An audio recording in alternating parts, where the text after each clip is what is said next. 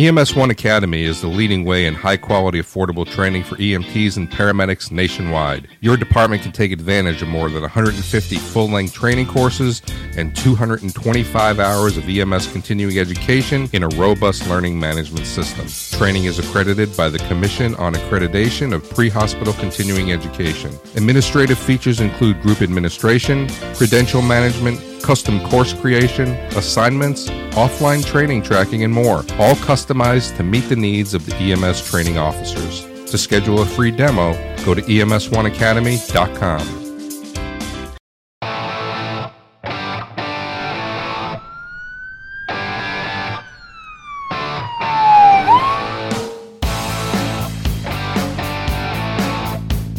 Medic 61 District 6, stage first shooting.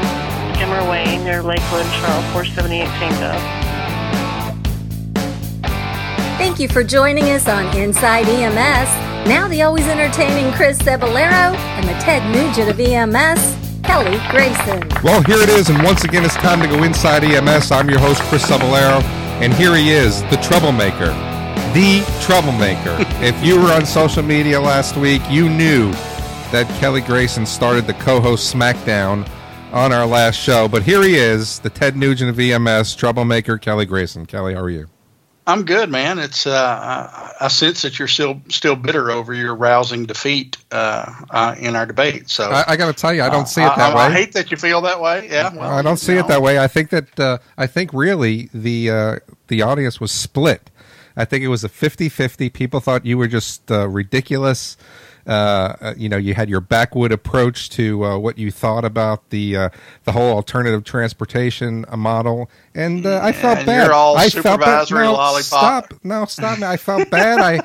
I actually had to pray for you. I got on my hands and knees and said, "Dear Lord, please take care of my good friend Kelly tonight.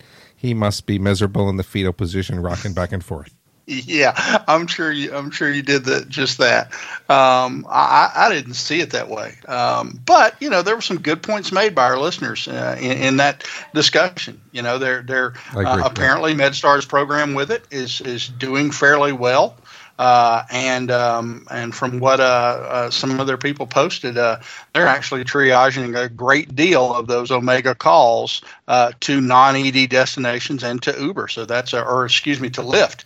So that's actually pretty cool. Now, one of the things that I did not know in our discussions was that the calls that get triaged to the nurse triage system and to possibly transport by Lyft are Omega level calls in the priority dispatch system. So right. Those are already screened to very low acuity, really don't need an ambulance. I need to refill my medication that's been out a month kind of calls. So yeah, that has a different flavor than say a paramedic initiated refusal or a higher acuity call and a paramedic going out there and decided it needed to be downgraded. So yeah, that's there was some excellent information there, and I'm still skeptical, but right. If MedStar can make a go of this and do it well, and from what we hear, Austin Travis County EMS is starting a similar program. Maybe they can be some system models for the rest of the country as we move forward to that. I still say medics need more education to be able to make these decisions safely in the field. So I think that one of the things too that it was really fun. I think that. You and I, we banter on the show and we go back and forth, and, we had a little bit of fun on social media and we went back and forth with our positions. Mm-hmm. But I think one of the things that I really took from that, besides you being wrong, was that we have some really engaged listeners. And these folks, I think that throughout the threads, there was almost 150 responses to just the questions that we had. And I got to tell you, I think we got to send the shout out to those people who listen to our show, who, really kind of engage and really kind of follow us. And, it was kind of a good feeling, Kelly, to know that those folks are out there and they're really kind of engaged with what we're doing here. Yeah, it is. It feels really good. And one listener said pretty much the same thing that I say when I brag on myself, is that Kelly Grayson's friends list, his Facebook page, is the best EMS forum out there, because I've got And that sounds so egotistical. But Does, what I mean man. by that is that the guys that engage with us on that post and on others, my Facebook friends list is pretty cool, and there's very little derp level there. There's a bunch of intelligent, passionate EMS people. Stop loving on you. No. That's not me bragging. That's me being lucky in the friends that I have on social media. That's simply it. Mm-hmm. It's luck, and I'm privileged to have such a awesome and diverse array of friends. So. I noticed that I'm not your friend on social media. So what's up? You are a friend of mine on social media. You're a friend of mine in real life. I like you in meat space, Ceballero. Thank you. I appreciate it. In meat space, we've broken bread together. See, that's above social media. Oh, is it really? Yeah. Yeah. As a matter of fact, I think I paid for that meal. But anyway, let's go ahead. We're really excited now to take a seat at the guest table. And, one of the things that we talk about a lot is we talk about, the conferences. And, we go to regional conferences, we go to national conferences. Well, there's a conference that's coming up in May. It's the ZOLL Summit. And a lot of people, get to go to the ZOLL Summit. A lot of people, when you talk about it, some people don't know about it. So joining us today from ZOLL is Dave McGowan and Kelly Turner. Dave, how are you doing? Fantastic. Great to be here. And I am really excited to talk to you. But before we do that, let's go ahead and say hello to Kelly. Kelly, I want to thank you for joining us on Inside EMS. How are you doing today? I'm doing wonderful. Thanks for having me. Well, I'm very excited that you're here. And you're going to kind of give us a little bit of background later on the ZOLL Summit and exactly what people can expect to go there. But one of the things that I want to chat with Dave about is it's really exciting. One of ZOLL's product is road safety, and I was a road safety fan when I used it. And, one of the things that have come from this is really to kind of think about, this whole culture of safety. And there was a lot of data. And Dave, one of the things that when we think about safety within our field, it's really great that it's getting the attention it deserves. And one of the things that you did that I really want to kind of focus on for this show is you developed 4 safety courses, and I really want to kind of chat about those. But what was the catalyst for those development? Well, Chris, it kind of started back in 2005 when the service that I worked for had a Sentinel event that unfortunately resulted in a fatality. Prior to this event, the leadership team that we're on, we believe the crashes, they were just a cost of doing business, and there really was no focus on ambulance safety. But once we had that epiphany, everything changed, and I became really immersed in ambulance safety. And part of that is taking really deep dives and looking at the data from really a lot of reputable government agencies on ambulance crash statistics. And that's all from like Department of Labor, OSHA, and NHTSA. And reviewing it, it became clearly evident that we have a safety epidemic. You look at our fatality rate in occupational vehicle crash, and it's literally more than law enforcement and fire combined. And it's all evidence based, and it's telling us that we need to make the changes.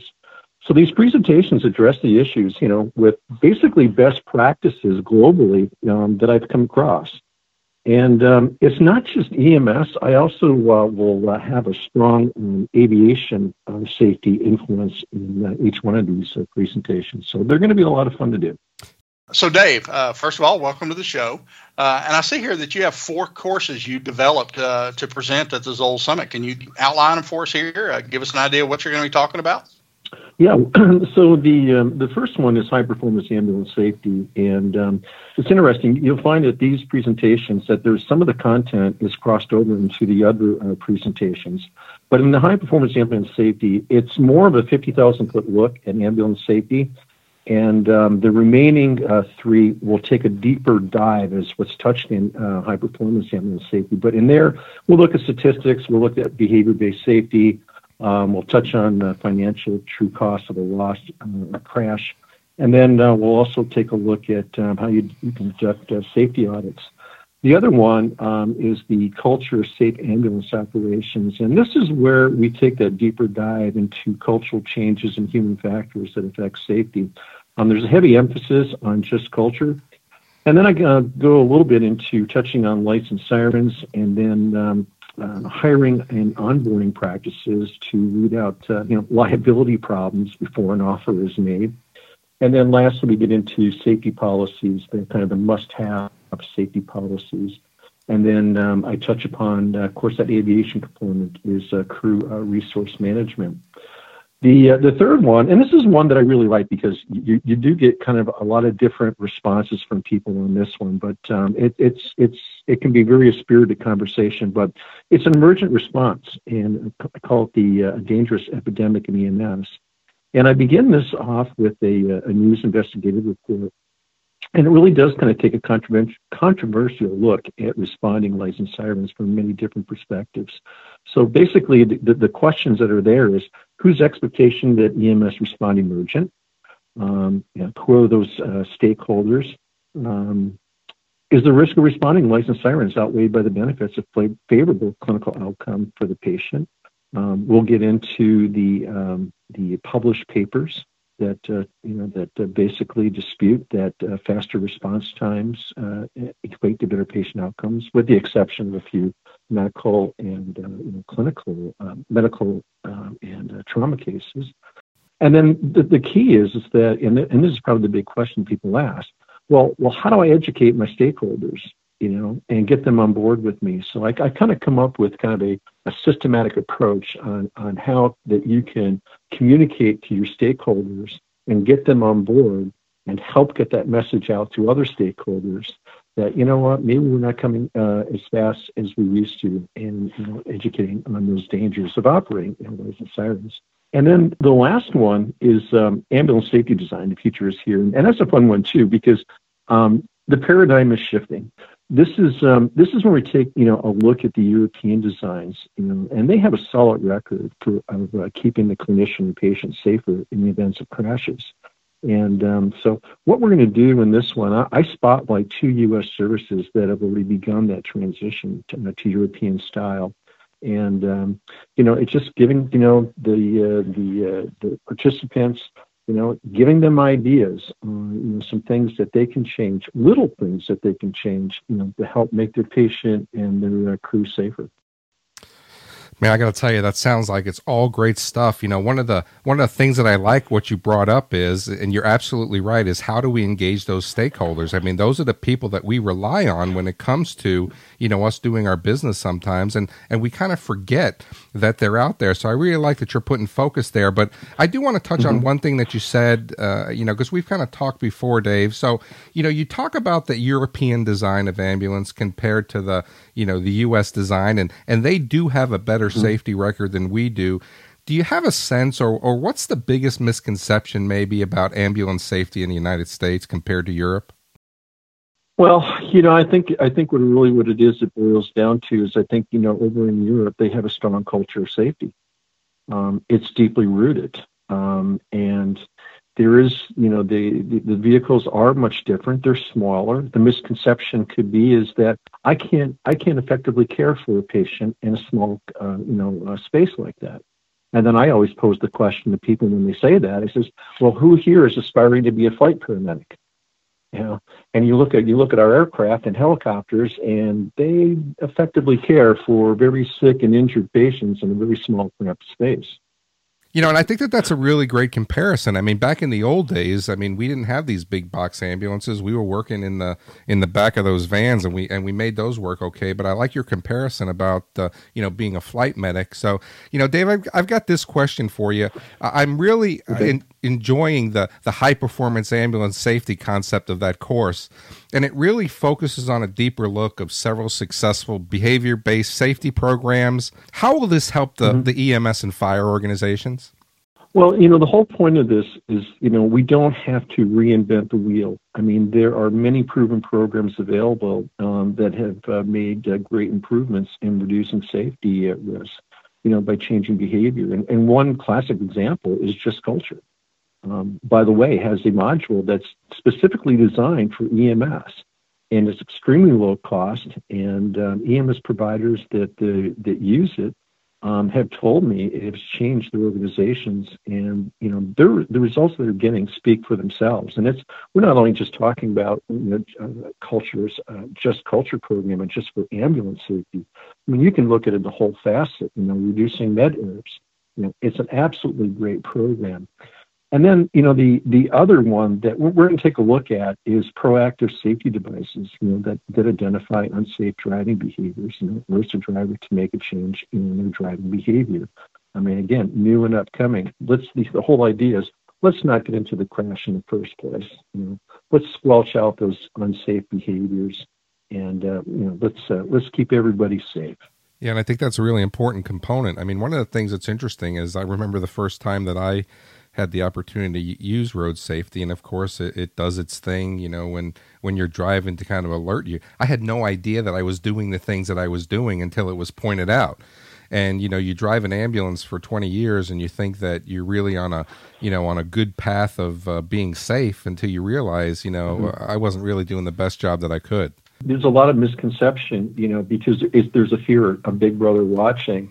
And my clients across the U.S. and in Europe, once their staff starts hearing about road safety, they get a little bit nervous with it. But once we're able to move them into road safety and we phase it in and we educate them on the dangers of operating an ambulance, then they learn. And it's kind of almost like we unfreeze bad behaviors, and then we change it, and then we kind of refreeze in all those good behaviors. And then when I go back and do follow-ups, I'll ask them, well, how is it? And they're going, you're right, Dave. It wasn't as bad as we thought it was. And you know what? We really enjoy driving this way for many different reasons. So it's always great to hear that. Dave, one of our frequent topics here on the show is Chris and I discuss the danger of lights and sirens response and how we need to start curtailing routine lights and sirens response. Because one of the most dangerous things we do is respond emergent to calls. So what strategies do we need to know to maximize safety when using lights and sirens? Well, the pitch is, first off, we need to reduce the amount of unnecessary emergency responses in the U.S. Clearly, like I mentioned before, the published papers that I've read and conclude that faster response times does not equate to better patient outcomes. Again, with the exception of a few medical or trauma cases, we just need to slow down. We must do a much better job triaging the caller. An example of that, I have a client in Switzerland. 7% of their calls go out emergent, while 3% go emergent back to the hospital. Of that 3%, most of those are pediatrics. And you look at their crash rate, and it's extremely, extremely low. But with that being said, other strategies include crew resource management. Taken from aviation, because driving emergent is a critical stage of the call, and keeping the driver focused, utilizing your other crew member in the right seat to be proactive. Maybe handling radios, sirens, be observant of road hazards and communicating with the driver. We kind of call that the silent cockpit. And I think lastly, slow down. Intersections are the number one place you're going to have a crash. Clear intersections, stop lane by lane. And I think if we start doing things like that, we can start reducing those crashes. Dave, follow-up question for you. Do you have a feel that EMS providers have a sense of urgency when it comes to a culture of safety during ambulance operations, or are we as a profession way more complacent than we need to be? I think it goes back to, kind of the mindset with a lot of people. And, I deal with two different types. I deal with those that are proactive and those that are reactionary. And unfortunately, those that are reactionary, they don't look at it as wanting to improve. Hey, that's the cost of doing business. That's the way we've always done it here. Why change? Hey, we haven't had a crash in 6 months. Why should we worry about it? But I think now that the research, is much more prevalent, especially a study that was done by NHTSA that did a 20-year retrospective analysis on crashes. I mean, that right there is kind of the holy grail. That told us, we have some major problems, in the U.S. So, very proactive, leaders in EMS saw that, and they're saying to themselves, wait a minute, we have a problem here. We need to correct that. Because, look, everything we do clinically is evidence-based, okay? And we do that very, very well. But operationally, okay, we have to start looking what the evidence is telling us and the direction that we need to go. So are we there yet? No, we're not there yet. Are we making strides? Yeah, we're making strides. I'm seeing a lot more topics on ambulance safety at national conferences. You're picking up trade journals. You're seeing more articles on that. So, yeah, we're getting there. And that's encouraging. Are we getting there fast enough? For me, no. But, at least we're going in the right direction. And that is encouraging. Yeah, and I think that brings up a really good point. I mean, again, it goes back to that whole discussion of are we, really thinking about our safety as we're trying to get to other people's emergencies. And, we hate it when we read in the, in the news that there are, ambulances that are crashing, and, sometimes these folks are even falling asleep at the wheel, and something really has to be done about that. Mm-hmm. So, Dave, these courses that we talked about, you're actually going to be teaching at the ZOLL Summit in the middle of May, and so folks are going to have that opportunity to see you there and deliver this great stuff. And I think this is a great transition now to kind of bring Kelly in here and talk about the ZOLL Summit. You have been, you've been doing this for many years now, and I guess a lot of people don't know about the ZOLL Summit. So maybe what you can do is, this is one of those conferences that don't get a lot of attention, but maybe you can share a little bit about the ZOLL Summit, how long it's been going on, and what people can expect if they are part, of this show that's going to be happening in the middle of May.